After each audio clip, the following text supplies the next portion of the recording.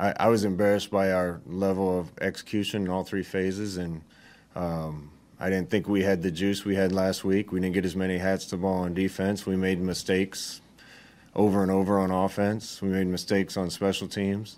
I wasn't happy with it, and I didn't really see it coming, but it was almost like our team thought we won one game, we're good, and that's not how it works in this league. It's not how it works in life. It's not how it works in football.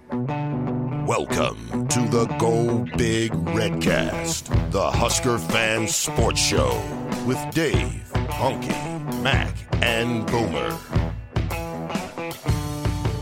Welcome to the Go Big Redcast. I'm your host, David Gaspers, and I'm with Honky.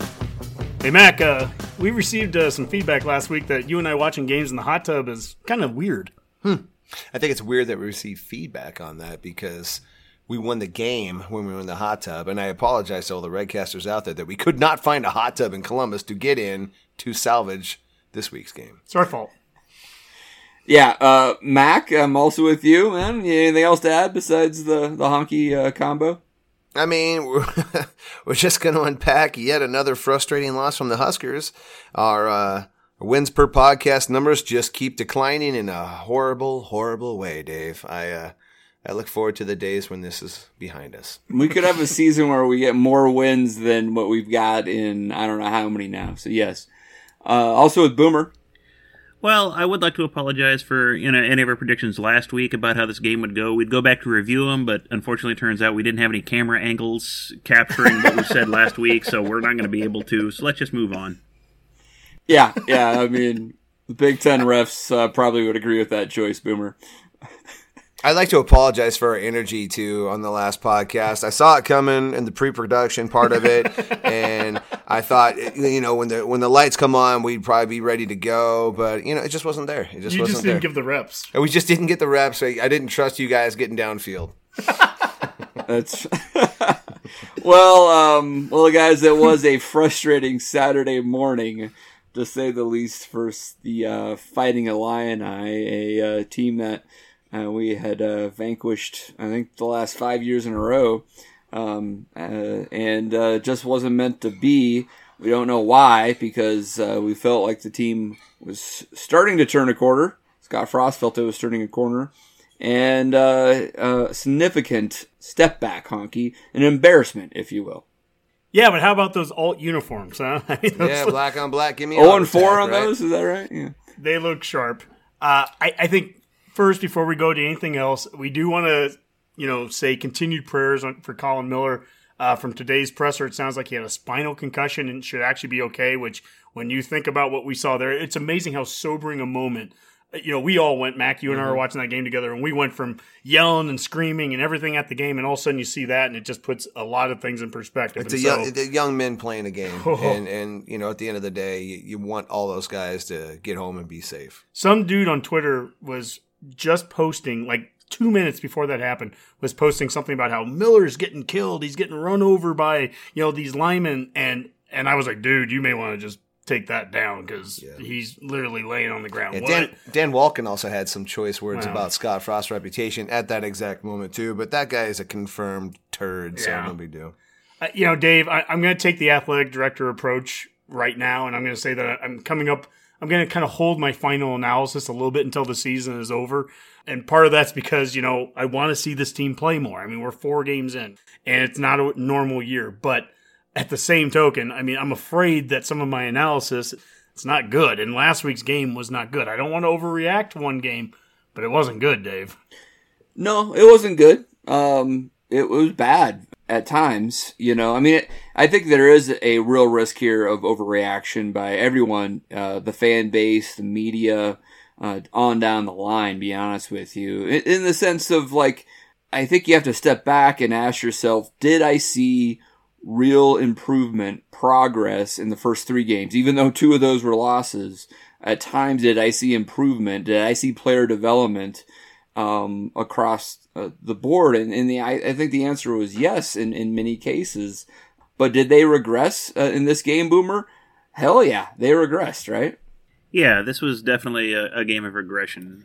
and this season's just kind of weird, just based on how it is.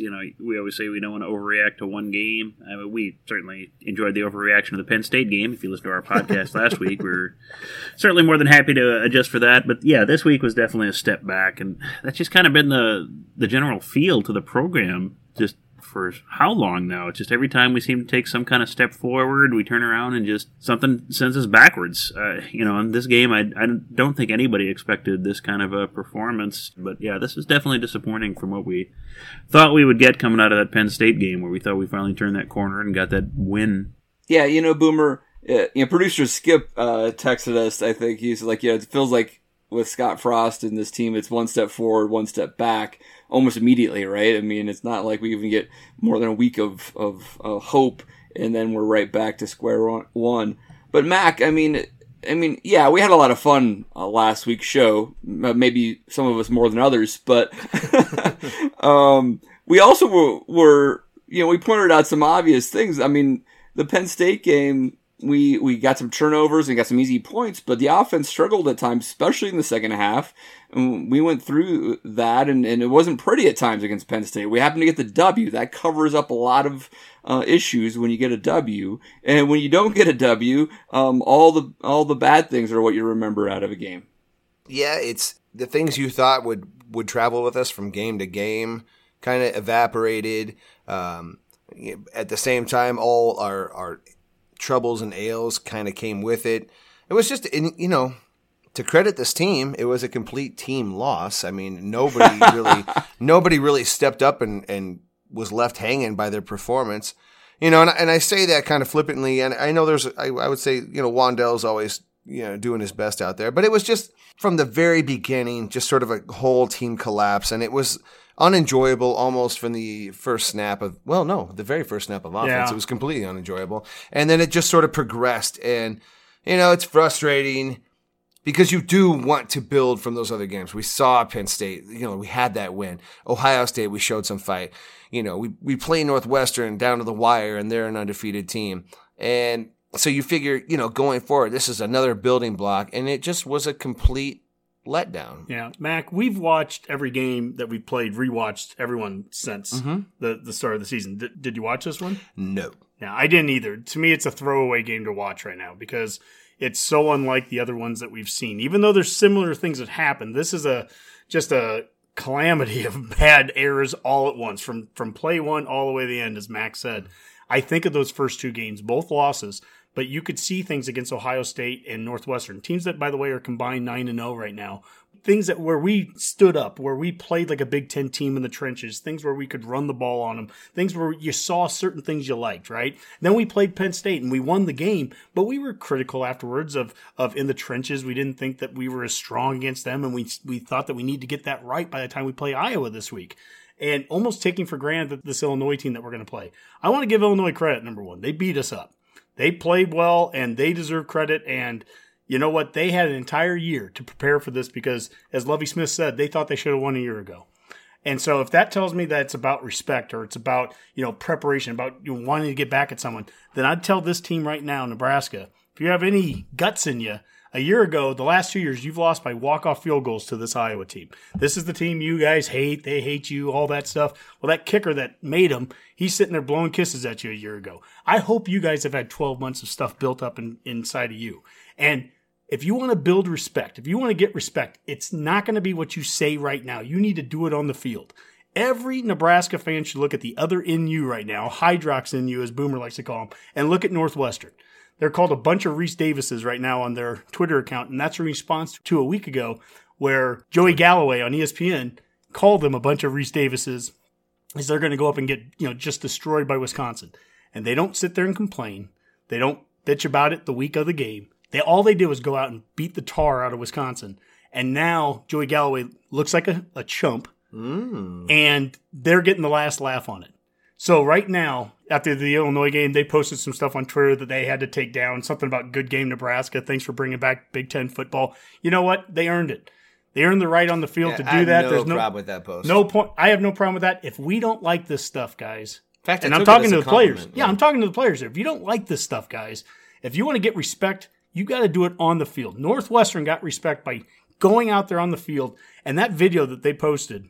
How would that impact the way you looked at Northwestern as it pertains to a shot at a playoff spot? I've been watching Northwestern play, and honestly, I mean, they got a bunch of Reese Davises out there running around. A bunch of Reese Davises running around. Yeah, we are a bunch of Reese Davises.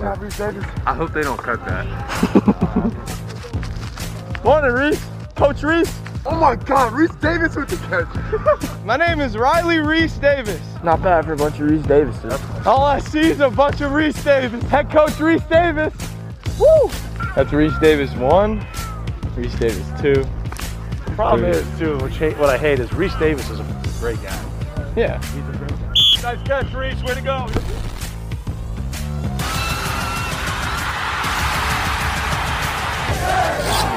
Because I'm looking at a bunch of bad Reese Davis. That video that they posted is amazing. And that is something that, every one of our guys needs to look at that and go, you need to win it on the practice field, and you need to take it out on the team on the field. None of this in the public stuff, nothing matters. Words don't matter right now. I don't even care what people say. I don't care if they say we had a great practice. None of that matters to me right now. It needs to be shown on the field on Friday, and I'm confident these guys can do it. I'm not going to overreact to the point where we can't compete with Iowa. That's BS. We've competed with them. Stop making the mistakes. This is what I love about the podcast, because when we start talking about doing the show before we start recording, Honky's one way. But then he starts talking during the show, and I can see him ramp himself up to continue to predict a victory for this week. So I'm curious when we get to the prediction part of it, how you're going to go. But it's like that Bruce Springsteen song, same old story, same old act, one step forward, two steps back. How this team is incapable of building momentum is probably the most frustrating part of it, because we outlined this before. It's no longer a talent issue. It's no longer a development issue. It becomes a mentality issue, and I don't know how to feel about that. I don't know how to watch a game like this and put this team in any kind of frame of mind for me. I'm like, we just don't know how to win games, which, Penn State, we didn't learn anything. And apparently if we do win games, then we're comfortable resting on our laurels and assuming we're going to beat the next team. Being a 1-2 team that beat a 0-4 team. It's ridiculous. Yeah. And especially if you're the team making the most noise to play football going into the season, you can't do it. So, Husker players, Husker coaches, you've earned all the flack you've gotten this week. We all got to own it. You earned it out there. There's no the excuse about lack of energy, lack of focus, lack of juice. That's just all straight BS to me. I'm sorry. We bring it on this podcast every week, and I got to tell you, I'm tired of covering losses and trying to find silver linings every single damn week. Play football, play it hard, stop trying to find ways to lose the game.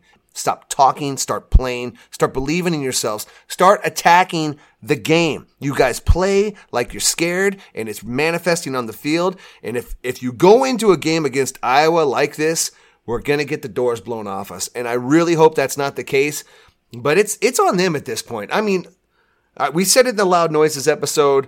As fans, I feel like we've got nothing to apologize for. We've been there for the team. We'll support them. They've got cutouts all over that stadium. Get out there and play some ball. Don't ever come into a press conference again and talk to me about energy. I'll just shut it off. Fine. Move on to basketball season. And that's Mac talking about basketball season. Well, yeah, I think it's intriguing. I got really mad last night. I listened to SiriusXM's college sports channel, and they randomly were talking about Nebraska and the failure. And talk about overreaction. They take a loss like this, and I can't remember who it was, but they were like, well, Nebraska's a program. They just have too much ambition. There's no way they're ever going to go back to the 1990s Nebraska. The fan base needs to recalibrate their expectations.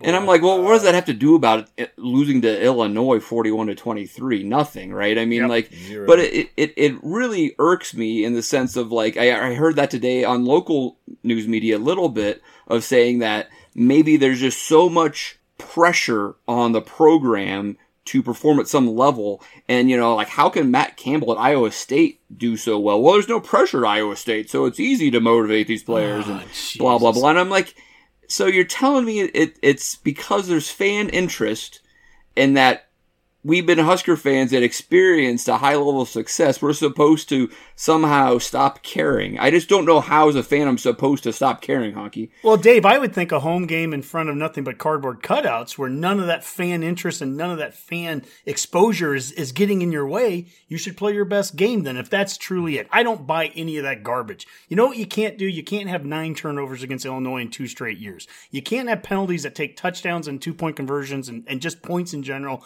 off the scoreboard. Those are things you can't do. And you can't do that against Iowa, and you can't do that against Illinois. And we need to stop doing that. Now, here's the beauty of this. We can stop doing that this week, whether we learn how to throw the ball down the field or not. We can still do things on the field that stop some of those mistakes. Are we going to? That's the question. And guess what? Here's the beauty of this. I know we have this big podcast now that we're on Herd at Media, and yeah, we're big time. We're big time. But you know what? We have no. We're taking Herd at with us. We got a lot of leather-bound books. We smell of rich mahogany. But we have no control over whether we're going to get better at those things. I don't want to see us fumbling the ball and throwing interceptions. I don't want to see us jumping off sides when we have a drive going and then we get a holding call that puts us in the 1st and 25 and we can't get out of our own way. Those are things that just can't happen. They can't. They have to stop happening. But until they do, we're going to continue having these struggles. When people talk about Nebraska fans having to recalibrate their expectations, they always point to things like, well, because of recruiting, because of geographical location. Jesus, yes. And the problem with that is we've never even gotten good enough with the team we have to see if that's true or not, because we're recruiting pretty well. We've got talent on the field. What we are doing is playing bad football, and that has nothing to do with all the reasons that people think we can't be back. Because you were looking at Iowa's defensive line as right before we started. Yeah. I'm like, oh, hey, 0-star. Oh, hey, 2-star. What is he, like 6'2"? Yeah, transfer from Hillsdale College. Yeah. Transfer from Iowa Central CC. Guys that are 2 and 3 and whatever stars. And you know what? They're all going to beat the tar out of us if we don't come out and give a all better the reasons that Every the one national of them media tries to tell Husker fans that our expectations are out of whack. We don't even know yet because we haven't played good ball with the guys that we have. And I have a feeling if we were to ever do that and put that together on the field, I think Husker fans in general would be pretty pleased with that product. I mean, and eventually get to the point where, maybe a couple special players here and there push us over the top. But my gosh, we're not even scratching the surface of the talent this team has right now. And I don't know what that is. I don't know where that comes from. And it is the most frustrating part of this last week. Well, guys, we'll take a deep dive here with scarlet colored glasses and, probably have some difficult conversations and maybe answer some questions. I do want to keep the Redcast listeners excited though, and we lost an important Husker fan, Joyce of the Sidetrack Band this week. Honky's going to have some stuff later, so make sure you stay tuned. There is some happy memories that we're going to cover as well. And now, scarlet colored glasses. Energy's way better. I think they're excited to play Iowa. Iowa's a really good team. It's going to be a black and blue game like it always is against those guys. They're going to make you earn it, and we respect them, but we want to play as hard as we can, and I think the guys are going to prepare. All right, guys, let's put on our scarlet-colored glasses and talk all thing Huskers football, talk a little offense and defense here all in one segment. And let's start with the question of the day, month, year, Mac, and that's our quarterback situation. We've talked at length about giving Luke McCaffrey a shot. Why not, right? Let's get him out there and see what we have. And sometimes you don't need that much of a sample size to say that maybe someone isn't fully ready to take on that role. And Luke did struggle a bit in this game, in particular looking downfield to some targets. Your initial thoughts there with our QB play? Yeah, with Luke, I guess my biggest thing is I have to caution myself to judge him too harshly because I know it's his second start. But the problems that Adrian was having early in the year continued to manifest with Luke behind center. And it's the same kind of slow decision-making, lack of a deep threat, and then when we do throw it downfield, it's not a catchable ball, and basically our best offensive play is running with the quarterback. And you can look back at any of Frost's offense, Oregon to UCF. I've never seen the quarterback run game be so heavily relied upon to get first downs. And that seems to be our number one play. And our number two play is to take our best slot wide receiver and make him a running back and then use him as it. And I don't know. I guess I'm just shocked at this point in Frost's tenure here. That's where we're at with the offense. So, Mac, today Chaz and SoCal posted a couple of videos, I think, from like year one of Frost, and it was successful down the field passes. And yes, it was to Stanley Morgan, but to me, it wasn't so much that it was Morgan was the receiver running down the field. It was that it was a snap and the ball was released fairly quickly, all the timing stuff that you've talked about. And it just seems like none of that's there right now. Are we doing something different from 2 years ago in terms of, are we trying to read more things before we get to that? Because I didn't see 2 or 3 underneath guys. It was snap, I'm throwing the ball. It just feels like we're reading 6 more things than we were reading 2 years ago. Maybe I'm seeing it wrong. I think it's a combination of that, almost paralysis by analysis. But I also think it's the quarterbacks just aren't pulling the trigger. I don't no fear of failure, man. That's what we're told. But I know, and I love that phrase. I just wish I saw it on Saturdays. I don't feel like these quarterbacks are pulling the trigger. Either one of them. Adrian came in off the bench. He played a little looser, and he was kind of firing the ball around. And that was the best the offense looked all day. Just like when Luke came off the bench, and he was playing loose, and that was the best the offense looked then. That's right. For some reason, whoever starts is afraid to launch the ball and to trust his arm and to trust the coverage and to trust the wide receiver to do it. So my plan is to start Wan'Dale Robinson at quarterback, because why not? And then put whoever you want to in after that. Yeah, all the pressure. My God. I was joking when I said bring Noah back, but not really. And I was joking about Rutgers sucking and not joking for sure, but look at what Noah does. He just grips it and rips it. He trusts where he's going to go with the ball. This offense is being hindered by a lack of confidence at the trigger guy. That's a problem. Question, do you think it's lack of confidence, or yes, or do you just, not picking on Luke, but he doesn't pass that well? I mean, those are not great balls he's throwing a lot of times. He may not trust his arm strength either. But, Mike, I think if you don't throw it with confidence, you're never going to throw a good ball. You've got to step and rip it. And I feel like they're guiding the ball. I feel like they're floating the ball. And I feel like he's aiming the ball. He needs to throw it. So that was exactly the question I was going to ask you, Dave, was what Boomer just kind of brought up, was it's one of two things right now with McCaffrey throwing it. Legitimately, on one end of this, the guy is a D1 talent. He's D1 speed. He has the pedigree to be a next-level talent at some position as you just continue to grow and get bigger, right? He has all those things. But he either doesn't have a D1 arm, or he's lacking the confidence to just let it rip. It's one of the two, because some of the throws are so underthrown, or so weak-armed, or just completely that out of bounds when he threw. Dave, what are you thinking? You actually rewatched the game, so maybe you saw something different than I did. Yeah, no, and I was watching that because during the game, the interception he throws where he has, I think it's Levi Falk or somebody like wide open running down there, and he doesn't pull the trigger quick enough, and he puts way too much air underneath it, and the safety comes up and picks it off. He was open. If he guns that, throws it deep into the outside, that's probably a touchdown or a big play at minimum. I don't think that's indicative of his arm strength, though, because you see other plays where he doesn't set his feet and throws the ball. He throws the short out very well, and that's a long throw, actually, even if it's relatively short down the field. That's a long throw, and he can throw that to Betts all day long, right? So when he has confidence, to Mac's point of where he wants to go with the ball, especially in that first drive, he throws with authority. But then as soon as he has to read a defense and make decisions, he's not seeing guys downfield.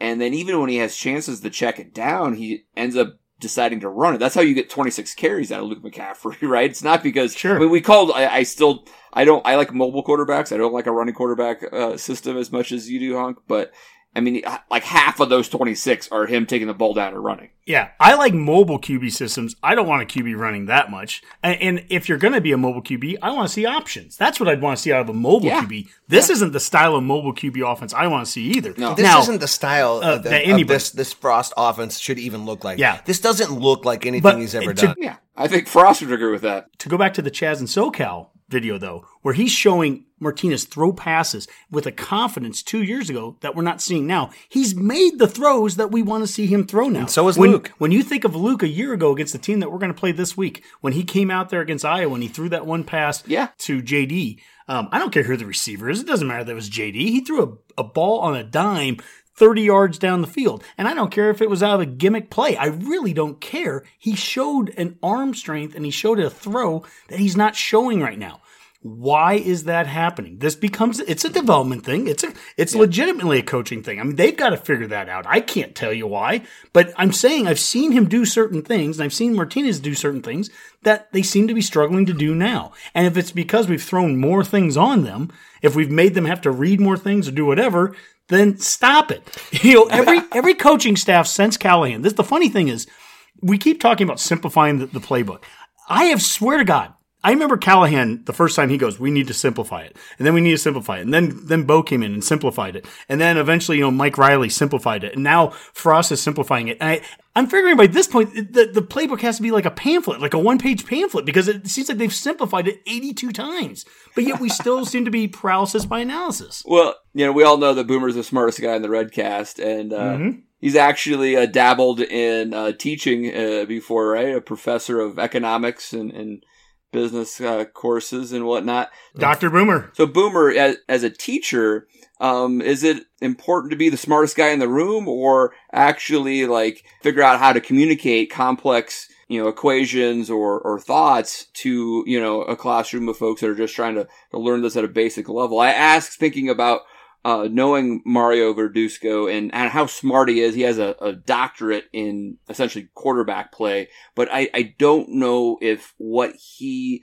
knows about that position is being communicated well to his quarterback room. To be an effective instructor, you have to tailor what you're doing to your audience.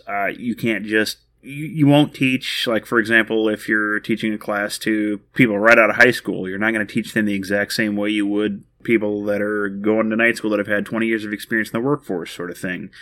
You have to be aware of who your audience is, tailor it to it, change things as you need to. You can't be wedded to one way of doing things. This is the only way you can learn it. And that's kind of one of the cores of effective teaching in my experience. You got to tailor what you do. Yeah, Mac, I mean, we've heard Mario speak before, right? I mean, I love the guy. He's funny and just a character, right? And he's a unique individual, and obviously has Scott Frost's confidence.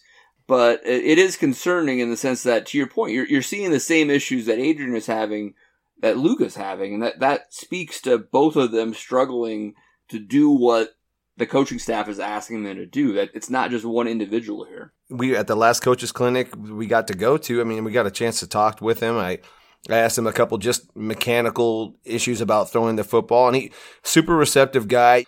His thesis was on the physiology of throwing the football, literally throwing the football. Like muscle memory kind of stuff? Well, kind of just the whole muscles being like a rubber band. The faster you expand it, the more you get whip out of it. Well, I remember watching you chatted with him for like a half hour, and he was telling you, he was going into all that, running to your left if you're a right-handed quarterback and how you adjust. And all I asked him, it was funny too, because all I asked him was, how do you initiate the throwing process? And, it was like, and he just went into this whole, probably page 4 of his thesis. But his 268-page thesis was titled The Biomechanics of the Quarterback Position, a Kinematic Analysis and Integrative Approach. So there you go. I abbreviated a little bit. Thank you, Boomer.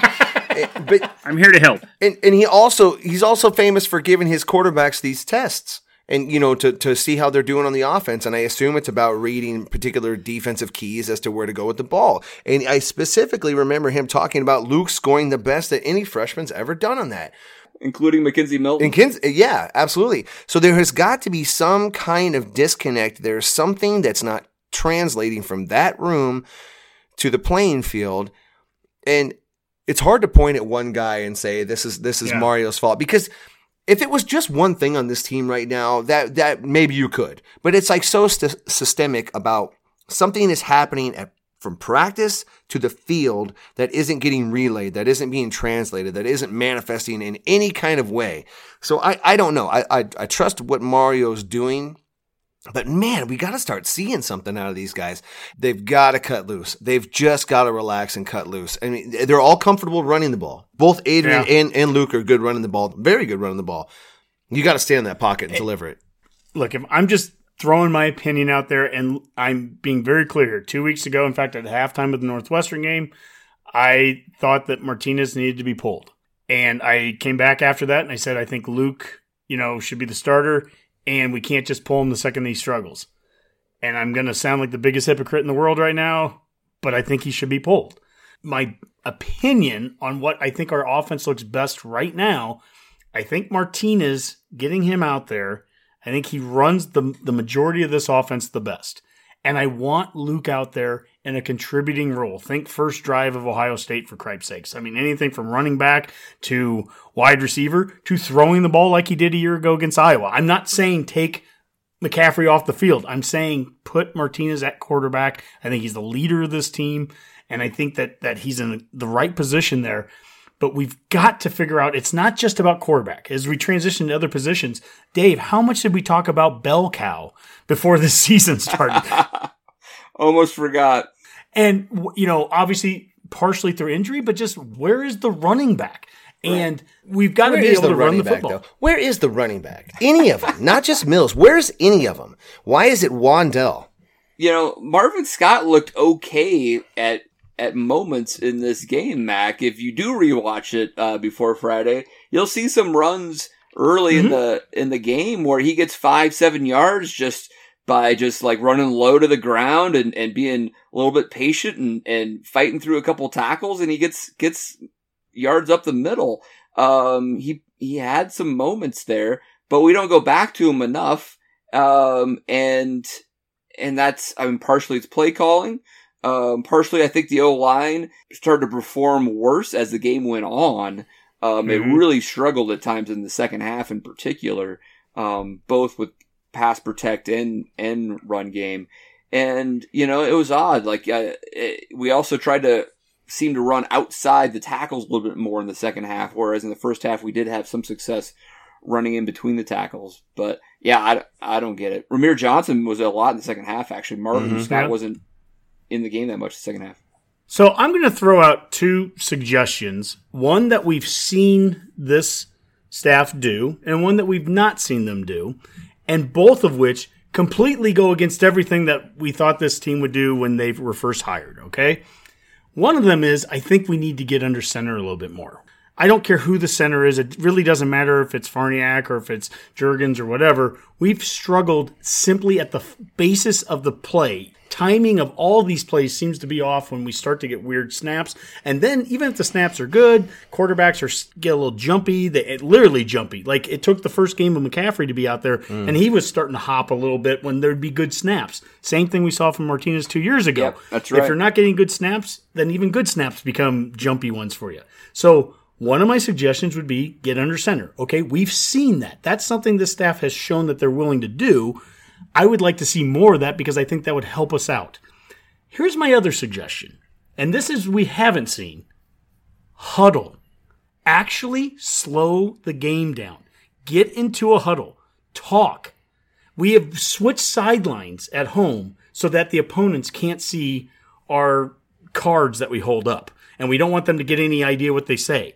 And right now, I'm not even that worried about that because if the opponents know what they say, at least one of the teams does. I mean, this is getting to be a little absurd where we're trying to do so much to fool and trick and out-tempo you. And I'm like, tempo scares the hell out of me right now. We could have 4 straight great plays. We could be going down the field. We get 2 first downs, right? 2 first downs in a row. We're moving the ball. We're in tempo. What happens, Dave? 1st and 10. False start. False start. There you go. And then now it's 1st and 15. So then on 1st and 15, Mac, what do we run? Probably a quarterback draw. Quarterback draw for two yards. It's 2nd and 13. Now we roll out to the right and we get some pressure and then we throw a pass. Maybe we complete it for 8 yards. Left tackle held. Now it's 2nd and 23. And that drive that had so much potential starts to blow up because we wanted to get into some tempo or we're moving too fast or faster than we can move. And you know what? I don't think the players are bad. I don't think the coaches are bad. I don't think the scheme is ruined. I think all these things can work. We just might not be there for whatever reason. Well, part of it is, too, if you can't get the ball downfield with big play shots, you can't get the ball downfield with the wide receivers, then defenses are just going to keep creeping up closer to the line of scrimmage, which puts more pressure on the offensive line to perform, and then you do get holding calls, and you do get tackles that are jumpy because you know they're coming. We haven't done our line any favors with how we've executed these plays from the skill position plays. And the inability to get any running back going this year. You know, everybody talks about the wide receivers, but the running back position, and I don't think it's through the fault of the running backs either. I just don't get the mentality of this coaching staff and our running game coordinator, Greg Austin. Is he not suggesting using the running backs in this game? Because I feel like the only running game we have, and I would bet if I looked at the stats, I'd be right, is the quarterback position or Wan'Dale. Yeah. Non-running back positions, it's right? quarterback draws. Yeah, that's our entire running game. Yeah. What's the line supposed to do? Like, how is the offensive line going to make that any better? If the defense knows the quarterback or Wan'Dale's going to run the ball, you block for that. It's a no-brainer. You motion Wan'Dale, you cover him, or you cover Luke. It's just not that hard. I get caught up in that game of where it's like, I like a mobile quarterback. I like option. If I have a mobile quarterback, I want option as it. Well, you see none of that. So I'm not seeing any of the things I want to see out of quarterback draw is not what you want to see. Quarterback draw is the last thing. We're getting good at it, though. We were talking, we're really holding back there for that last that 2 count and then going. Mac, you and I have talked about this on multiple games that we've watched. There have been times we've run quarterback draws, especially in the red zone. I'm like, I don't want the quarterback to take those hits. Bell cows take those hits in the 2-yard line. We're handing the ball off to Rondo Robinson at the 5. Come on. Who is our bell cow supposed to be this year? We should have asked Ryan Held what bell cow means, because I feel like we're getting that wrong. Bell cow means you get 12 to 15 carries in 3 games. Well, Mills is the bell cow. Right. And Mills is supposed to get 20 to 25 carries. That's what a bell cow would be. Now, you know how many yards he has this year so far? Oh, I don't even want 173 tops. Not even that. 95. Yeah. I mean, right away, in the first game, he had 9 carries or whatever it was against Ohio State. That's not good, right? That might be the worst stat I've heard. Yeah, that's not good. 93 yards for Mills for the year? Well, he didn't play the last 2 games, essentially, Mac. Yeah. Our leading rusher is Luke McCaffrey at 318 yards. Second is Adrian Martinez, who didn't really play for last game, and he's at 195. Then after that is Wan'Dale at 120, and he shouldn't be our go-to running back. So none of our top 3 runners are actually running backs in the program or in the media guide. Correct. Boomer, that's a problem, right? Yeah, that's not what you look for in your running backs. I mean, you want those quarterbacks and those other options like Wan'Dale there just to spice things up, keep people on their heels, but when they're your only go-to option, I've commented on it in games, it's just, in our text threads and stuff in games, the only play that ever seems to be effective that we have is a quarterback draw or just a quarterback run because he just decided not to pass. That's not a recipe for success, and that just seems to be all we have right now. Yeah. Well, let's talk about one thing that we added to the playbook, and then Dave, let's start to talk about some positives, hopefully. I mean, I think there's some things still that we can find that are positives from it, but one thing that I saw that was an addition to the playbook, I hadn't seen it yet, we started running some power eye pistol this last week. So we actually had, quarterback in the backfield. We had another back next to him. We had a back behind him, pistol side.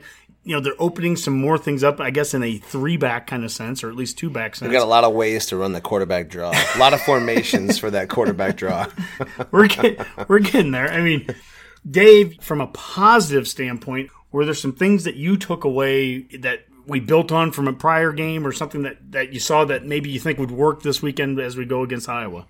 Yeah, no, that's a good question. Obviously, Luke ran the ball way too much, like we said, 26 carries. But he did throw the ball occasionally to an open receiver. He made some throws to the tight ends. Oliver Martin, a transfer from Iowa and before that Michigan, I think, made a couple of catches and was on the field quite a bit, which is confusing. There's a guy who's relatively new. He can get out there. Xavier Betts and others can't. When Adrian came in the game, looking for positives, he did push the ball downfield a little bit better and seemed to make some better reads.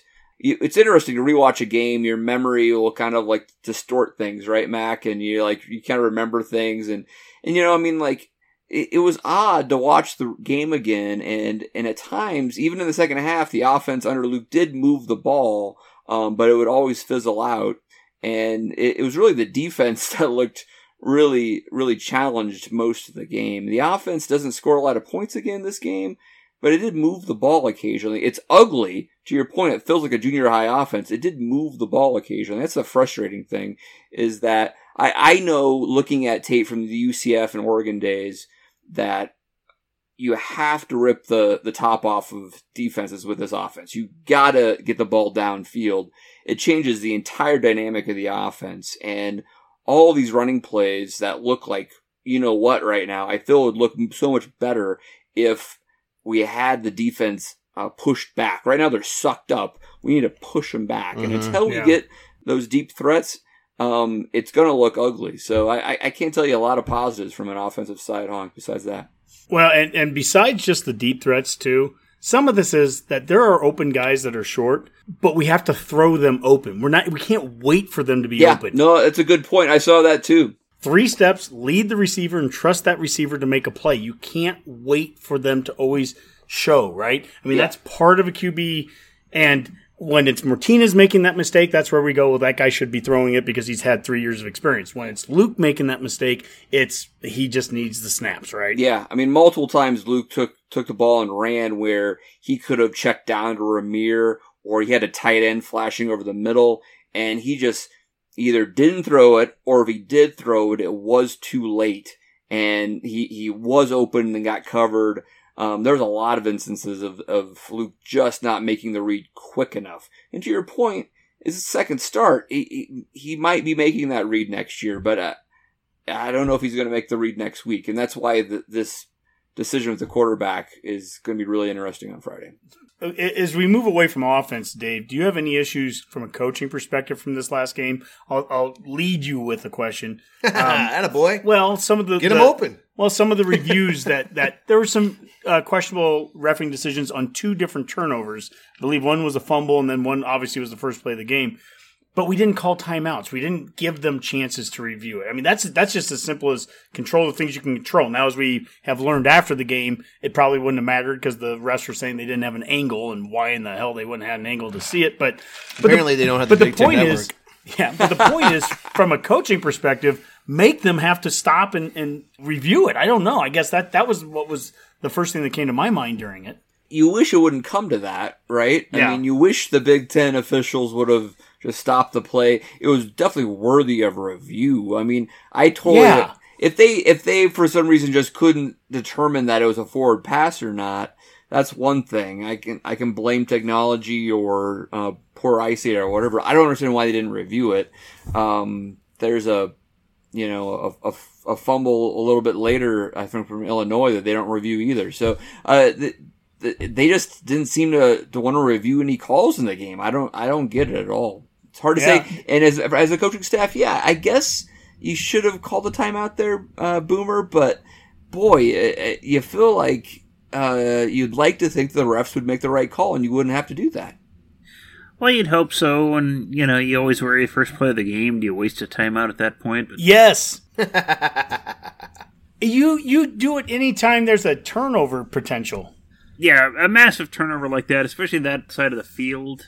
I mean, I guess, the worst thing that comes of it is, okay, we get a penalty on it because he was past the line of scrimmage and throwing a pass. That's probably what should have happened on that play. Yes, that was the right call. Yeah, that should have been the call, and coaching staffs really probably should burn that time out at that point. If you need a clock management coordinator, Scott, we have some ideas. just Especially when you go into halftime with timeouts. Especially when it comes to points of turnovers and points being taken off the board, or huge penalties that really affect games. Absolutely, timeouts can be used in examples of that if it's going to have that big of an effect. And I know it's the first play of the game, but it's also giving the opponent the ball in your red zone. Look, I'm picking on this thing, but it's something to pick on, right? Let's pick on special teams for a second, Boomer. A fake punt that could be timed on a calendar. I mean, that was like a geologic time sort of fake punt there. I mean, it was so odd. And Frost said after the game that we had 10 guys on the field on defense. Yeah, that shouldn't be happening at this point in a season. You've got to have all your personnel out there. Whoever's in charge of that's ridiculous. And we talk about special teams, they just completely turned that second half around. Your defense finally went out there. You had a 3-and-out. Yep, they played great. As slow as it was, he made it work, and they chewed up about 6.5 minutes on that drive. Yes, that was the worst part. Yeah. It was like he literally forgot what button was his sprint button on PlayStation. Exactly. And he couldn't go. I'm like, what is happening? Yeah. I mean, it's interesting in the sense that, I mean, if you don't have some sort of defensive rush, a punter is going to want to do that anyway, because essentially delaying kicking the ball gives his teammates a better chance to get further down the field and will make a punt return almost impossible. So when you sit as a receiving team, you can't really do that, because if you don't give any rush, you're not really setting yourself for a good punt return anyway. It's really poor technique, it feels like. I don't understand it. How about defense, Dave? I mean, we've gone this far without even talking about it. Yeah. I was disappointed, to be quite honest. Right away, I told Mac, look, that first turnover on play one, that was awful, right? But boy, we let them score easy on us. And I know it's from the 15-yard line, but who cares? Make it hard. You know, when you go and play Wisconsin and Iowa and Northwestern and those teams, they make it hard when you're at the 2-yard line. That's right. And we made it easy. And I'm like, this is a bad start. And that running back, we couldn't tackle him at the beginning, and we couldn't tackle him at the end. Either one. They had 2 over 100, Yep. right? Brown and Epstein both had explosive plays against us, Mac. And, I don't know. Looking at the X's and O's, I would love to hear you guys' thoughts on what Illinois did against us that was so successful. It kind of harkened back to the Minnesota game last year and the Iowa game, where it seemed like they, ran a lot of slants and let the hole develop and then be able to cut back a little bit. It was not quite the same, but they were patient, and when they found the hole, they hit it. And I don't know if it was all on our D-line again. I feel like the linebackers, Reimers had a tough day, it felt like. He showed his youth there, and there were some gaps that just were not fit. It wasn't anything special. It wasn't anything exceptional. It was just really good, hard-nosed football played by a team that was really interested in winning a game. And our defense seemed to think eventually these guys would get tired, or eventually we'd figure something out, or we'd make some kind of adjustment. I don't know what our defense was thinking. We never attacked like we should have. And we were always, it seemed like we were hanging on for dear life with every tackle, that running back, and waiting for someone else to come clean it up. Yeah. I was nervous going into the game about Williams, their quarterback who played against Rutgers, the young guy, the freshman. I was worried again about his feet, about the mobility of the quarterback, and those are things that, it harkens back to my days from the 90s, right, when we played the James Browns and those guys that can beat you with your feet. Well, he never played. It was Brandon Peters was back in there, and he goes 18 for 25 for 205 yards, touchdown, and no interceptions. I mean, plays a great game, 3 weeks off of being off of COVID, right? And that's it. We don't get the pressure on him that needs to be out there. We can't tackle the running backs that they've got running the ball. I mean, it's a recipe for disaster. Our lack of physicality in the last, I'd say, 6 quarters of football on defense is concerning. And it's really concerning going into Iowa week. Coming off of the victory against Penn State, and we were saying how happy we were to get the win, right? We had a great time last week talking about the win, but we talked about how it was the first time where we thought there were some chinks in the armor of the fact that maybe we weren't as physical in the trenches. At least we weren't against Penn State. Yep, that's right. Okay? Yep. We saw similar things last weekend again, now against Illinois. We can't get pressure on quarterbacks. We just can't do enough things to manufacture it. We either have to blitz so many dudes and it's slow and it doesn't get there, or we simply just can't get it out of the 3 guys on the down line. And that's maddening because Peters is not this big mobile quarterback. Nope. And we're not going to play a big mobile quarterback this week either against Iowa. We're playing the style of quarterback that I love to play against. But if you can't get to him, then he's going to sit there and pick you apart. It's going to be a lot of stretch plays and play action this week. I hope we are ready. Yeah, stretch plays. That's what I was trying to think of, Mac. The funny thing is, though, I mean, to spin this a little more positive, I know we're bring us back, Dave. But I mean, reality is like we had these exact same problems the last 2 years, and somehow we ended up losing to Iowa both times by last-second field goals. So, I mean, like, with all the problems that we brought into the game in 2018 and 2019, we made it a very competitive game and honestly could have easily won either one of those. And so, if we could take some of the positives that we saw from the first 3 games, like the D-line playing really well versus Ohio State and Northwestern, looking at the secondary and how well they played versus Penn State, Iowa's got good receivers, guys. Yep. We're going to have that secondary And I think playing more bump coverage, making sure they're not getting a lot of space there is going to be important. You take those positives from those games and say, if we did that as a defense, that would be better than what we had seen from the 2018 and 2019 Nebraska defenses. We just got to see them put it out on the field at the same time against a good opponent. We have to set the edge the way we did the first 2.5 games. I mean, through halftime of Penn State, if we stopped the season right there, I would have been like, we've started to set the edge. We have done a great job between Nelson and when Heinrich's out there, when Payne's out there. Listen, and it seems like the last 6 quarters, to Mac's point, man, it has just felt like a different season. This is a completely winnable game. It all depends on how this team wants to do it. Honka, let's close this segment out with one question to you, and that is from the kind of game flow versus Iowa. If you remember the last 2 years again, we tend to start slow, and then we actually have come back against Iowa and made it a game in both years, which seems to be opposite of what we have this year, right? Where we have actually put points on the board in the first half, and then we can't do anything in the second half. So do you feel maybe that bodes well? Maybe we revert back to that a little bit, and if we could actually start well like we have in a couple of games this year, and then actually able to even play better in the second half, that we can take it to the Hawkeyes? I would say it starts as simple as the coin toss. If you win that right now, this isn't about bravado. This isn't about being aggressive. I'd kick it. I would try to start to win field position. I'd kick the ball and put your defense out there and see if you can get the ball back. 100% disagree, but go ahead.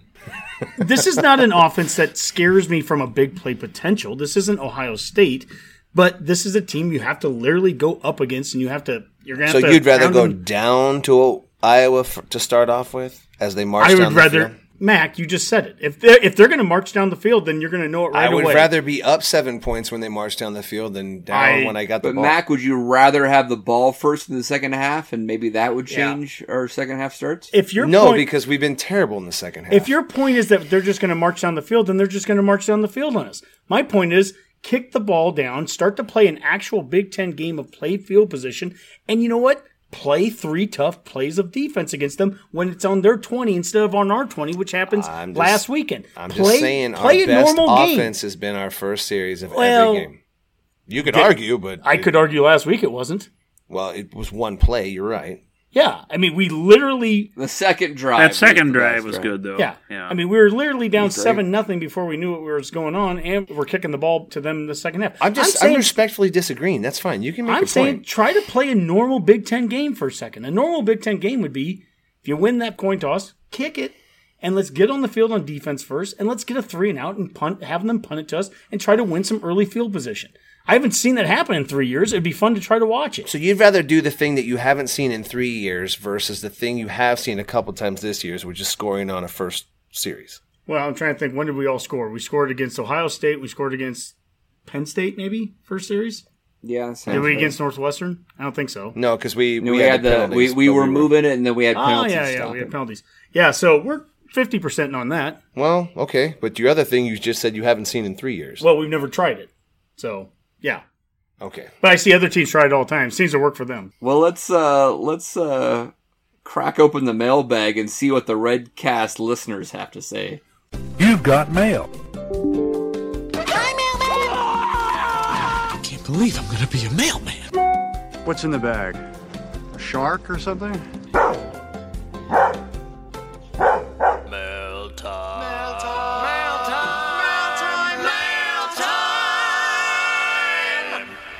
All right, Honk, let's crack open the mailbag.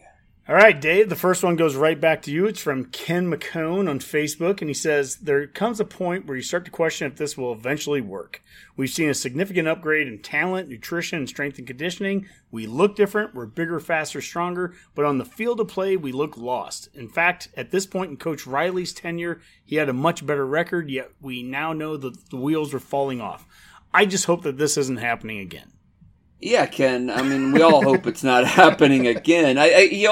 Ken, you almost answered your own question. Yeah, it didn't seem like a question, did it, Dave? Yeah. I mean, in the sense that all the things you rattled off there, the strength and conditioning, the player development, I mean, there has been progress.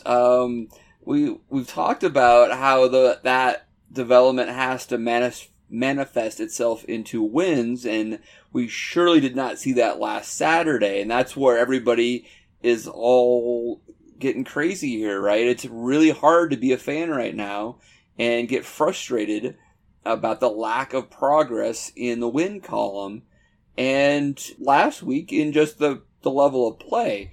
But there was positives out there. So opposed to the Riley era in year 3 where it felt like the players had given up, and that was relatively early in the year, even before Eichhorst got fired, didn't look like they were fully invested.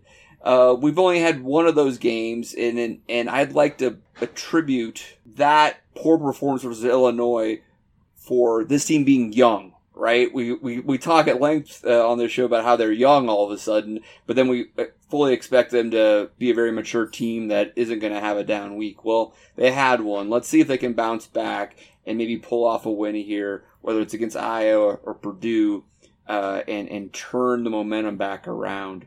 And so week to week, everything changes so fast. Let's not jump to conclusions. Let's see what happens here over the next month. All right. Well, thank you for the question, Ken. And the next question is from Tony Hayek. He had a couple of statements first off where he said, we made Illinois look better than OSU. And then he followed that up with, we could very well not score a single point against Iowa. And so then he asked, please convince me I'm wrong. I'll just start with you, Mac. Can you convince Tony that he's wrong? I feel for Tony. Tony's one of those young Husker fans, and he's not really that young, but never experienced. But he remembers the 90s as a baby, so he has no idea, no concept like we do of what greatness and the Husker program feels like. So he's sort of living on the lore of it, and he's waiting for this resurrection of the program. So I get it. I get the frustration. I get the angst. Not to mention he went to high school in Iowa amongst Hawkeye fans. It was gross. He didn't, and they were brutal to him. Distasteful, really. So like I know we talk every week and text, and he's like a lot of us. He's just beaten down by this season, and he wants to be wrong more than anything. And do I think we'll score a point against Iowa? Yes, I think we'll score points against. And if nothing else, we've got the best field goal kicker we've had in a year. So I do think we'll get in field goal range at least once. Tone.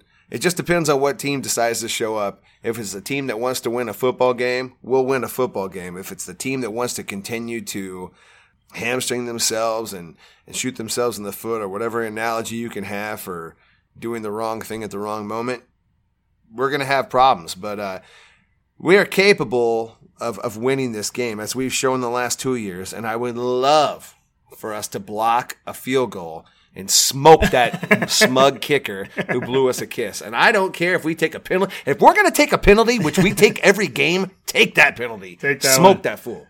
Dave, we made Illinois look better than Ohio State. Is that right? And can we not score against Iowa? Or are we going to put some points up this weekend? Well, I mean, if that's the truth, that we made Illinois look better than Ohio State, that means we played Ohio State pretty well. Right? Let's flip that question on its side, right? There you go. And, I mean, how did we do that, right? We actually played physical at the line of scrimmage, and, we played pretty well on the offensive side of the ball at times. So, yeah, I mean, that means we can revert back to that, right? I mean, 2 weeks ago, Iowa was 0-2 and looked like they could be winless by the time they got to us. And suddenly they've flipped their script by playing better the last couple of weeks. So, in this season, anything is possible. We got to go out there to Mac's point and play like we can win, because we can win. We almost won the last 2 years.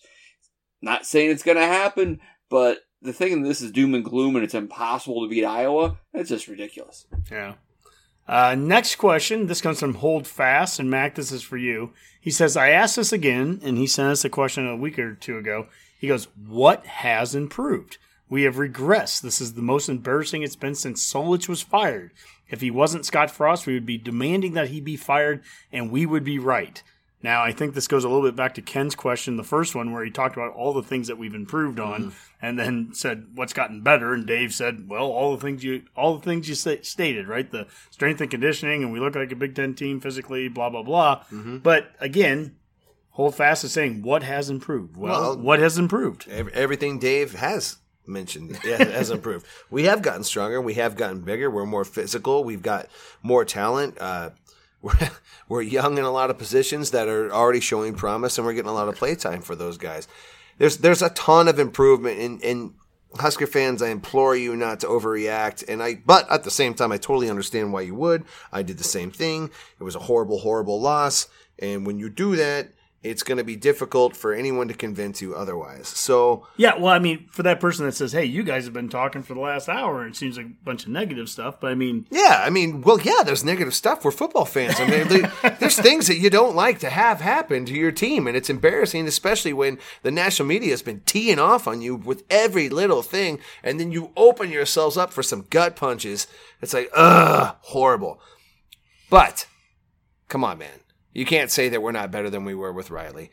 And if you can't look around the Big Ten and realize that these teams have gotten better too, I don't know what to tell you. We're going to have to play better to just have the same record as Mike Riley did. That's just going to be how it is. But I do think we'll get to that point and then rise above it. I mean, I truly believe that.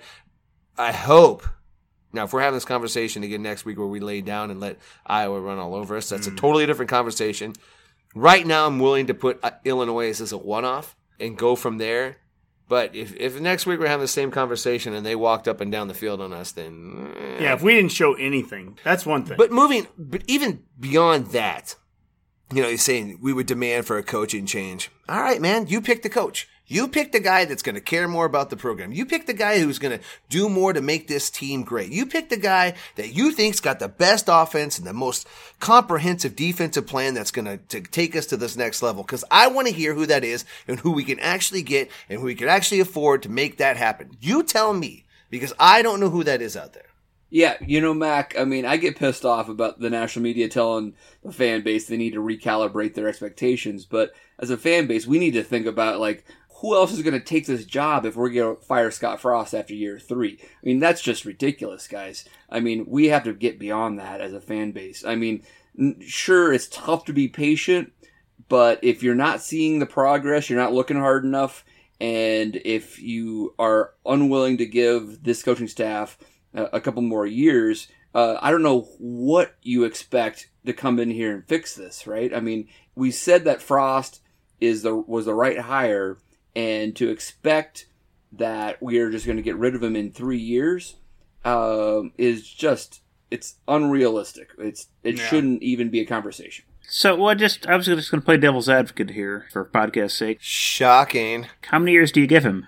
I think every situation is different, right, Honk? I mean, I feel like if you walk into a really great situation and 3 years later the team is significantly worse, that's a different story.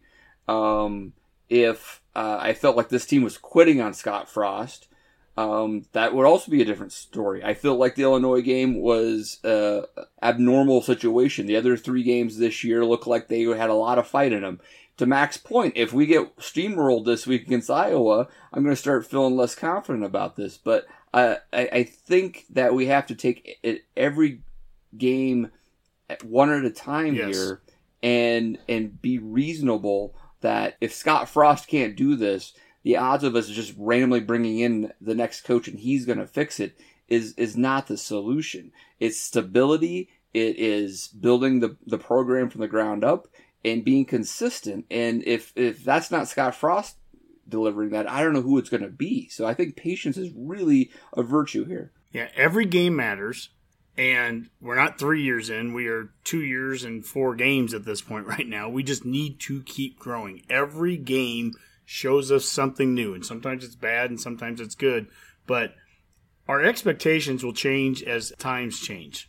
Devaney came in here. There was 0 expectations. And he had a bunch of success for 4 or 5 years. Then he has 1 or 2 bad years. And the expectations changed and people wanted him gone, right? I mean, it's crazy that way. Frost, he can get this thing turned around and win a bunch of games here for 2 or 3 years. Everyone will be happy if he has a year anything remotely close to what he's done the last 3 years. people would be calling for him in year 7 or 8 or whatever it is. We've learned all about change. The team we're going to play this week, Iowa, has had 2 coaches since 1979. Since the time I was 2 years old, they've had 2 coaches. They are actually the model of stability right now. Well, they've got a bunch of Big Ten championships, though. Well, it doesn't matter. They've gone through some great seasons, some bad seasons, but what they've done is they've stuck with 2 coaches over the course of that time. And that's really it. They didn't have the success that Nebraska had over the Devaney Osborne years, but that's the model that Devaney and Osborne was, right? And what Nebraska's done the last 20 years while Iowa's stuck with 1 coach, Nebraska has burned through about 3 or 4 coaches. And every time, we make these changes because that next change is always going to be the right thing. Well, look, we feel like we have the right guy here. We have to give him time. We can be as critical as we've been even at times during this show. There's times to be critical, but look, he has to be able to get this thing right. We have to give him the time to get this thing right. And I believe he's doing enough of the things to get it right. It's just it has to start showing on the field. Simple as that. I can't make it any clearer. And I don't know how many people listen to this show that are not on Twitter. Thousands, Mac. Yeah, but that aren't on Twitter as well. Twitter will get you thinking a certain way about a fan base, and that doesn't necessarily reflect the entire fan base. Yeah. We talk about it all the time. Nebraska's a unique situation, right? You have to understand Nebraska. You have to understand what in-state recruits mean. You have to understand what the walk-on program means. You have to understand the hard-working nature that Nebraskans have and how that reflects into their football team. So if that's true, and I feel like we feel that way, then how are we going to just throw aside some guy who is doing all the work, putting in all the time, trying to get all these guys, the pieces in place to make a move to have the team that we're proud of on the field? I know that game was frustrating Saturday. I felt that frustration because we looked like hot garbage from the first snap. Not acceptable. But you know who also knows that? Scott Frost knows that. Yeah. The entire coaching staff knows that. Everybody in the state, Bill Moose, they all know that. We all know that was a garbage game and it shouldn't have happened. Nobody's pleased. It's not Mike Riley at the end going, well, we did some good things. He came out, he graded really good on special teams. It's a pretty special moment. You see that, all those cardboard cutouts out there and you think, that's a good thing. It wasn't that. He knows it was garbage. So I'm not even going to entertain the idea that we're looking to replace Scott Frost. It's stupid. It's stupid. We got lightning in a bottle when we got him hired here. We need to ride or die with this guy. Minimum, Mike, to your question, minimum before it's even a conversation, it has to be 5 years. Has to be 5 years. Yeah. This is not going to be one on Twitter, by the way. I've seen enough things on social media where it's like, well, if you just get top-notch quarterback and a great center that snaps it every time, Twitter's and hilarious. And running backs that can, pro running backs, Genius. and all these things. Like, it's amazing how if you just do all these things, that's the thing that we're not doing right now. And Boomer had the greatest response to some Twitter warrior that did it. And Boomer's was like, what was the Steve Martin thing about being a millionaire? What's the first thing you have to do? Well, the first thing is just to get $1 million, and then it's all easy after that, Then you become a millionaire. Well, just get all those all-American guys that do everything, and then everything else will come easy. Twitter's so good. They talk to us about, Coach Frost being on the hot seat, but then they also, in the same breath, make fun of us for firing coaches. It's like, what do you want us to do? Like, I don't get it. Yeah, that's exactly right. Yeah. It's ridiculous. Oh, my gosh. Nebraska's so quick to fire coaches because they're irrelevant. But you're irrelevant. Fire a coach. I'm like, what are you doing? I'm like, we know who we want. Stop talking to us. Okay, hey, we got 2 questions left. The first one I'm going to send to Boomer. This is from Believe in Fred, who was on our Rapid Reaction show after the Penn State game. He said he wondered yet never saw an answer in regards to uniforms. He goes, in general, home teams wear colors at home for football and whites at home for basketball. Any idea why? He goes, my thought would be that it has to do with the visibility with respect to playing area and proximity to fans. Boomer, have you done a little bit of research on this? Interesting. Well, a little bit after he posed that question, I kind of dived into it a little bit. The whole idea of teams wearing white at home and colors on the road seems to stem from baseball, actually way back in the day when teams would travel and you'd go by bus and you'd be on the road for a very lengthy period of time. and you wouldn't have access to laundries or anything like that. So you tended to wear darker colors, grays, things like that, to cover up the dirt and smudges and things like that, just because you wouldn't be able to wash your uniforms for a while. So it was just kind of an outgrowth of that. The home teams had their laundromat; they could wash their whites. The visitors could wear those darker colors for a while and kind of let that slide. And it seems basketball, they adopted that same whole philosophy. Football, it just seemed to kind of be up in the air at the time. If you go back to 1923, you'd have scenarios where, like, when Oklahoma came to Nebraska to open up Memorial Stadium, they both wore colors. Oklahoma wore red. We wore blue, actually, in that game, just because Oklahoma didn't have any money to buy alternate uniforms. All they had were red, so we were courteous enough to wear our blue practice uniforms that year. And I kind of poked around a little bit. It doesn't really seem the NCAA had standards of this until 1983, when they requested teams wear colors at home and white on the road, and that's been changed since then. But I went back and looked, and if you looked at the late 1940s, 1950s seasons, there were some examples of Nebraska Notre Dame. Both teams appear to be wearing colored jerseys. The 49 team in Nebraska seemed to wear white at home. I went back and kind of looked at that. It was just kind of up in the air. And even since 83, LSU really pushed it hard because they liked wearing white uniforms at home based on just kind of a superstition they had, because they were switching around uniform colors, and they won a national championship when they were wearing whites at home, and one of their coaches later on went and pushed the NCAA to make that change. So there's some flexibility on that if teams agree beforehand and make some agreements in writing who can wear what colors and games. You can have scenarios where both teams are wearing home uniforms, or one team wears white, one team wears the color, depending on what it is. So it's not set in stone. It's just kind of an up in the air thing. And the NFL is kind of the same way. There aren't really any set rules on that either. It just kind of depends on who agrees to what. That's why, with those weird Technicolor Thursday games and whatever it is in the NFL. So it's an interesting question when I looked into it, and it's kind of fun to research. But yeah, it just seems to be kind of a baseball thing and just kind of an outgrowth of that. So basically, the away teams just smelled really bad. Yeah, pretty much. Yeah, okay. Yeah. By that point, but they all smoked back then anyway and drank heavily. So. Bless their hearts, man. Yeah, they smelled like cigarettes and booze by that point. Anyway. That sounds like the Redcast almost. When men were men. Exactly. Yep. And there was no crying in baseball, so it was all good. Yeah, those Thursday night pro games are horrendous. Some of those uniforms. It's the Color Rush series. Yes. Yes. Well, Dave, the last question comes from Husker Nut, and he said, "I see that the Huskers are predicted to finish 13th in the Big Ten in Nebraska ball. Are we really that bad?" And so, we have our first games here this week. Hopefully, we do.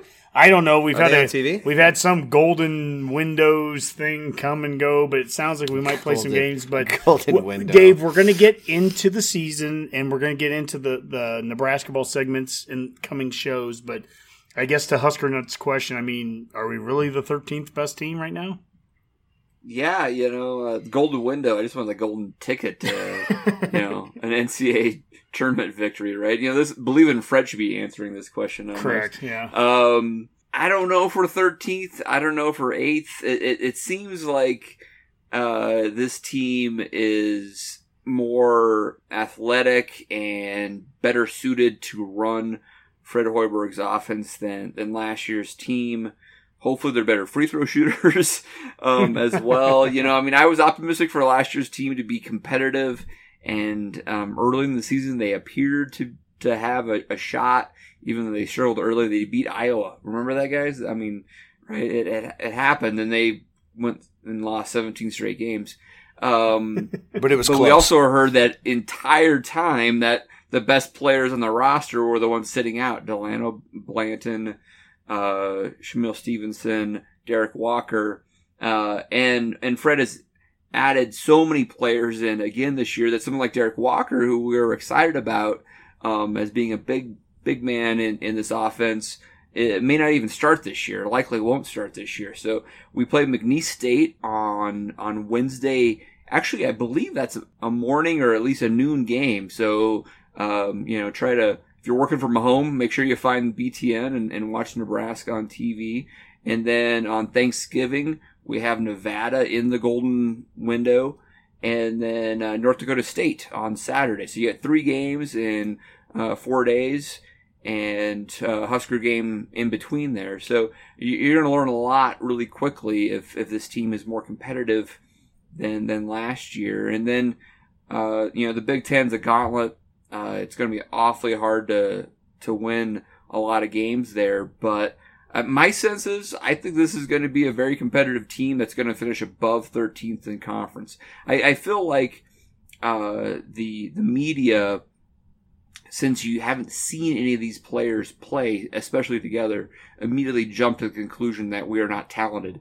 But if you look at the roster standpoint, this is a more talented Nebraska team than we usually would ever have. And then Fred's doing a great job recruiting. We have a 5-star player, Bryce McGowan's, Trey McGowan's younger brother, coming in next year. So whether it's this year or next year, we are going to start making noise in the Big Ten soon. Dave, is that game on Thanksgiving on TV? Yes, it is. Well, hot dog. All right. You got something to watch besides some bad NFL games. I'm looking for some good juju. There we 100%. go. Well, thank you to everyone. And then, by the way, I apologize. We had like 10 other questions that we didn't get to. The show's already over an hour Yes, right now. Luke needs to get better at passing the ball downfield. Yes, we need to get wide receivers catching the ball. Yes, we need to block better. Yes, 100. Yes, all those. Mac just answered a bunch of those other questions. So, Dave, back to you. All right, good stuff. I think an extra long show like this, Honky, just has to have Hurrdat Media, love our content production. That's our specialty here. So that's why they brought in the big guns. If we can get paid for by the minute, this would be great. As long as it's not by the win, we should be fine. Pay us by the minute, not the win. Not the win. That is so true, so true. All right, let's get out of here with some predictions and then the parting shots. Let's start with Boomer's prediction. The rational part of me says nothing so far this season looks good for this game. Iowa's kind of got some momentum going. We're struggling. I just hope this is a game where Nebraska finds some pride left in this season and can turn something around. I don't know if they can, but just maybe it's the cocktails talking at this point. Let's just say Nebraska 24, Iowa 21. Just what the hell? Why not? It's Thanksgiving weekend. I have nothing else to root for. Let's try that. Ride with them. Yeah. I got it, Boomer. Why not? Mac. It's a Thanksgiving Day miracle, Boomer. You picked the Skurs. Good Lord. I was shocked. I was ready to come in with the sunshine, and then you went with the Skurs. I have two predictions. One, if the Huskers actually show up to play, I think we're in for a good game. I think we'll take Iowa all the way down in the fourth quarter, and I think we'll eventually beat them. Two, if we have a one single false start or illegal procedure on the first drive, we're going to get beat by 20 points. That's my prediction. So the first drive will tell you everything you need. Well, you have to help art director Swobes because he has to create our graphics. So you have to actually give a score. Or you can give two scores and he can figure out the graphic. He can. He's that good. Smoked turkey to cranberry sauce. Smoked turkey wins. That's the Huskers. Okay, graphic designer Swobes, that's for you. Do your best. All right, Honk. Prediction. I have picked Nebraska, I think, in literally every game that we've had under Frost. I don't know that I've picked a loss in the last 3 years. Can you think of one? I mean, I don't know. I'm picking one this week. And I'm picking one because, to be quite honest, right now, if I've watched it, the team I've watched the most football besides Nebraska out of the conference has actually been Iowa. I've watched them play, I think, 3 of their games so far. The style that they play and what I've seen us do here, especially the last couple of weeks, the last 6 quarters, it concerns me. It concerns me a lot. And if we're going to sit there and fumble the ball around and miss blocks and have bad snaps and all those things, if we're going to do that this week, then we're going to lose and we're not going to be competitive against Iowa. I hope this doesn't happen. I hope that we make all the corrections that we need to make from last week. I hope that we have a year's worth of frustration built up with the kickers kissing us from the sideline and all that garbage. But you know what? If we play the way we did and Iowa plays the way they have the last 3 games, we're going to lose 49-20. Ow. All right. Hockey's going reverse psychology here. He's figuring hey, I'm going to pick against the Huskers and clearly going to motivate them. Absolutely. Yeah, Hawk, I'm with you. I actually think the Huskers can win this game, but let's pick against them until they prove us otherwise. I'll go 21-20 Hawkeyes in a frustrating 1-point loss. All right, Honk, let's get some parting shots, and this is a Sidetracks themed parting shot, so take it away. Number one, it's Iowa Hate Week. We hear that all the time, and that's okay. Look, they're a rival, and I will never argue it. Iowa and Nebraska are rivals. And I just want to say one thing is, let's be respectful with the rivalry. I love having fun with it, and let's throw shade at them, and they can throw shade at us, but let's not make it personal. And when I think about that, there's somebody that comes to mind about someone that knew how to have a lot of fun, someone that knew how to throw shade at Oklahoma, the old rival that we had back then. But Sidetrack Joyce, who passed away last week, and all of us of our age group that went to Sidetrack's bar, I mean, she was amazing. And I guess I want to just throw it out to you guys. This is my parting shot. I was talking about what she meant to Husker football. She's somebody that she's like literally, she's in the cliff notes of Husker football as being somebody that like people will talk about. I remember going on away games, and the Sidetrack band would be, in Dallas, Dave, 10 years ago when we went down there for one of the Big 12 title games. The Sidetrack band, we tried to get into one of the bars down there in the Dallas area, and it was packed with Husker fans. We couldn't get in, literally like 1,000 miles away from Nebraska, right? Like, how cool is that? And she was such a cool lady. And anyways, it was so sad to see that she passed away. And, I guess I want to go around the room a little bit. I'll start with you, Dave, on memories of Sidetracks and just, what Sidetrack Joyce meant to you. Yeah, I mean, Sidetracks, especially during that era, the 90s, absolute prime spot on Friday nights before the games. The memory that I have that I'll bring up here is actually a 2001 Oklahoma weekend. And I had my cousin in from California, and we had a blast down there. I know, Honky, you were there with us, and we had a great table right in front of the band. Joyce, and I had my cousin as a Sidetracks virgin and all that type of stuff, right? And I also lost my cousin during the weekend and left him abandoned downtown. And long story short, he did forgive me and we won the game. But it was a rough night to be certain, but great times at Sidetracks. Well, it was hard to get those kind of tables, and it was hard to get into Sidetracks. I mean, Boomer, I think one of your memories is we were standing behind NBA royalty, weren't we, in line? Yeah, that had to be probably 98, I think. Yes. Yeah, because we were playing Washington, and I remember standing. It would have been my first time at Sidetracks, just standing there waiting to get in line, and just the tallest gentleman I'd ever seen in line at a bar in Lincoln, just waiting to get in there. And the more we thought about it, the more we realized that was Seattle Supersonics power forward Detlef Schrempf. Waiting in front of us at line to get into the Sidetracks. You heard him right, ladies and gentlemen. Yeah. And who was he with? That I don't recall, Dave. Who was with him? NBA royalty Rich King. Oh, yeah, that's right. Oh, really? Yeah, he was there. Yeah, how did we forget that? There. I didn't forget it. Yeah, that was good. So, yeah, it was interesting time. Then you get into Sidetracks and enjoy all the just cigarette smoke and just cheap beer and foul-mouthed songs, and that's what it was. And I remember seeing the Sidetracks band was the first Big Ten game up in Madison. They were there in Wisconsin. And I can't remember what bar it was, but they were there too. And it's just part of what it was. Being a Husker fan in that era was seeing the Sidetracks band. And it was fun. And it's just sad to see her pass. Absolutely. Mac, how about you? The Sidetrack bar, and I forced myself to say Sidetrack. Jack always gave me a bunch of, if you said Sidetracks, he's like, it's a sidetrack. Yeah, but anyway. So Jack, Sidetrack bar. It was one of those kind of almost like a rite of passage. Like you come to Lincoln and you get into that bar. It was always a line. Yeah. It was always a crowd.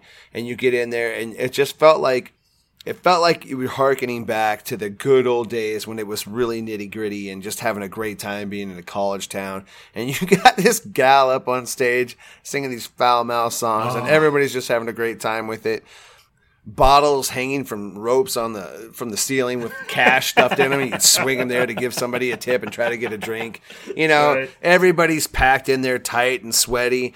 And, you're just singing along to these songs, and everybody was having such a good time. And one of the things I like, you were talking about, taking a rivalry and making the best out of it. Yeah. The away teams had to have so much fun in those games because they'd invite them up to sing their own fight song, which nobody ever knew. And they knew that band knew how to play the fight songs of every opponent's team, which was so cool. Oh, and you remember how you could give like dedications, and she would just say whatever you wrote. She was like Ron Burgundy.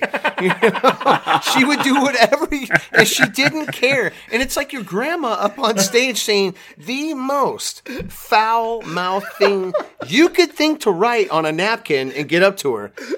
No apologies, no embarrassment, just bravado. And it was like, I don't know, something about being at Sidetrack made you proud to be in Nebraska. And like anytime you could get somebody out from like Columbus or any small town around there, I'm like, if you got to Lincoln, man, if we can get to Sidetrack. I remember the Diedrichs were awesome. Like Robbie in particular was really good about getting in line. And like, and if Robbie's, I'm like, you just kind of know somebody in line. And then you could, I don't know if it was you or Dave Whitehouse that got kicked out of that bar 3 times in one night.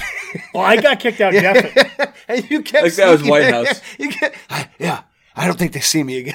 Yeah, I know I got kicked out a couple times, but I think Whitehouse was the guy that got kicked out. But he kept getting back in. Yeah. Bless his heart. You know, Honk, just to finish this up, one thing that my cousin said, so my cousin's a Nebraska fan, but he's from Los Angeles. He's a Dodgers fan, Lakers fan, all that type of stuff, right? But, I mean, that was his first and only Nebraska game, and he's commented to me after the fact that he had never seen one place like the Sidetrack Bar and Joyce leading that experience where everybody is all of the same mindset, rooting for the same team, and with such a familial sense to it that it was just undescribable to him. He had never ever experienced that. And for Nebraska fans of our generation to have that every Friday night or Saturday is hard to fathom now. Almost. It was amazing. And, I think of Oklahoma being a rival. And by the way, we're in rivalry right now. We are playing Iowa, and they are absolutely a rival.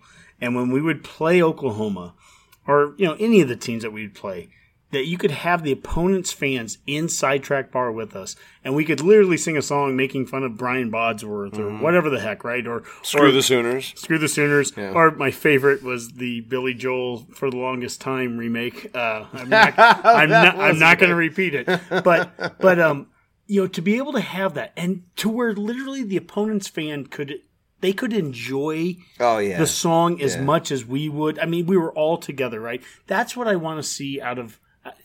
Call it Iowa Hate Week, call it whatever you want. I want us to be able to have those kind of moments with opponents where we can dislike and rival and fight and all those things, but you do it in respectful ways and you enjoy it. And Joyce was so good about that. My personal memories of it, this is personal to me, it's personal to Dave. I have two examples of this. I told my wife, Kathy, I was going to marry her 5 minutes before we walked into it. And we had only been together for maybe a month. In fact, it was at Oklahoma 2001. It was right walking into it. How'd that turn out? Well, I eventually married her. She stuck with me. The other one is Dave married a sweet gal, Katie, and it was walking away from the USC game 2007. We walked away, and it was Dave and I chatting and me saying, hey, maybe you might want to think this, give it a go, because she seems like a good gal too. And you guys, Dave, you've made a good go of it out there in Denver there. So, there's a lot of special times and moments that we've personally had and collectively we've had, and with the Diedrichs and the Jacks and all the people that we've thrown in this mix too. The Sidetrack Bar was a great place. And so I know we've spent a little more time on this than even my normal parting shot, Dave. But it's totally worth it. Sidetrack Joyce was an amazing woman, and we're certainly going to miss her. I also had one Dave moment, because back in the day, Dave worked for Time Warner Cable. He put these commercials together. Oh, my God, and it was the Downtown Underground, I think was the name of the bar. Right. And so we're all sitting at this table, and it's, you could go to Sidetrack the night before, but you could also go there on game day. It wasn't quite as packed, but it was busy. And there was an MTV commercial that came on, and it seemed like the commercial that I was on always came on after this. And I said, if this commercial comes on, I'm getting up on the table. Anyway, about as soon as I said it, this commercial comes on and it's me, looking like a goob. I've got probably like a steel necklace on and a shirt that's too tight, and you can't smell me in the commercial, but I probably have a ton of cologne on. Anyway, I just get up there and I'm like, hey, that's me. And everyone's like, shut up, get out. But it was just, just one of those moments where like you kind of felt like a little Lincoln celebrity, and you were at the sidetrack bar and everybody got a kick out of it. But, Dave, you put me on the map back in those days. And Mac, what was your line? Let's go do this. Let's do this. Well, let's go do this and beat Iowa. Yes! Yes! All right. With that, let's call that a Go Big Redcast. Go Big Red. Screw the Sooners. Screw the Sooners. I'm here with Joyce. So now what are some of the expectations that someone coming to Lincoln can expect to come to Sidetrack Tavern? Rowdy behavior. You're going to be hot and sweaty and happy. All right, that sounds...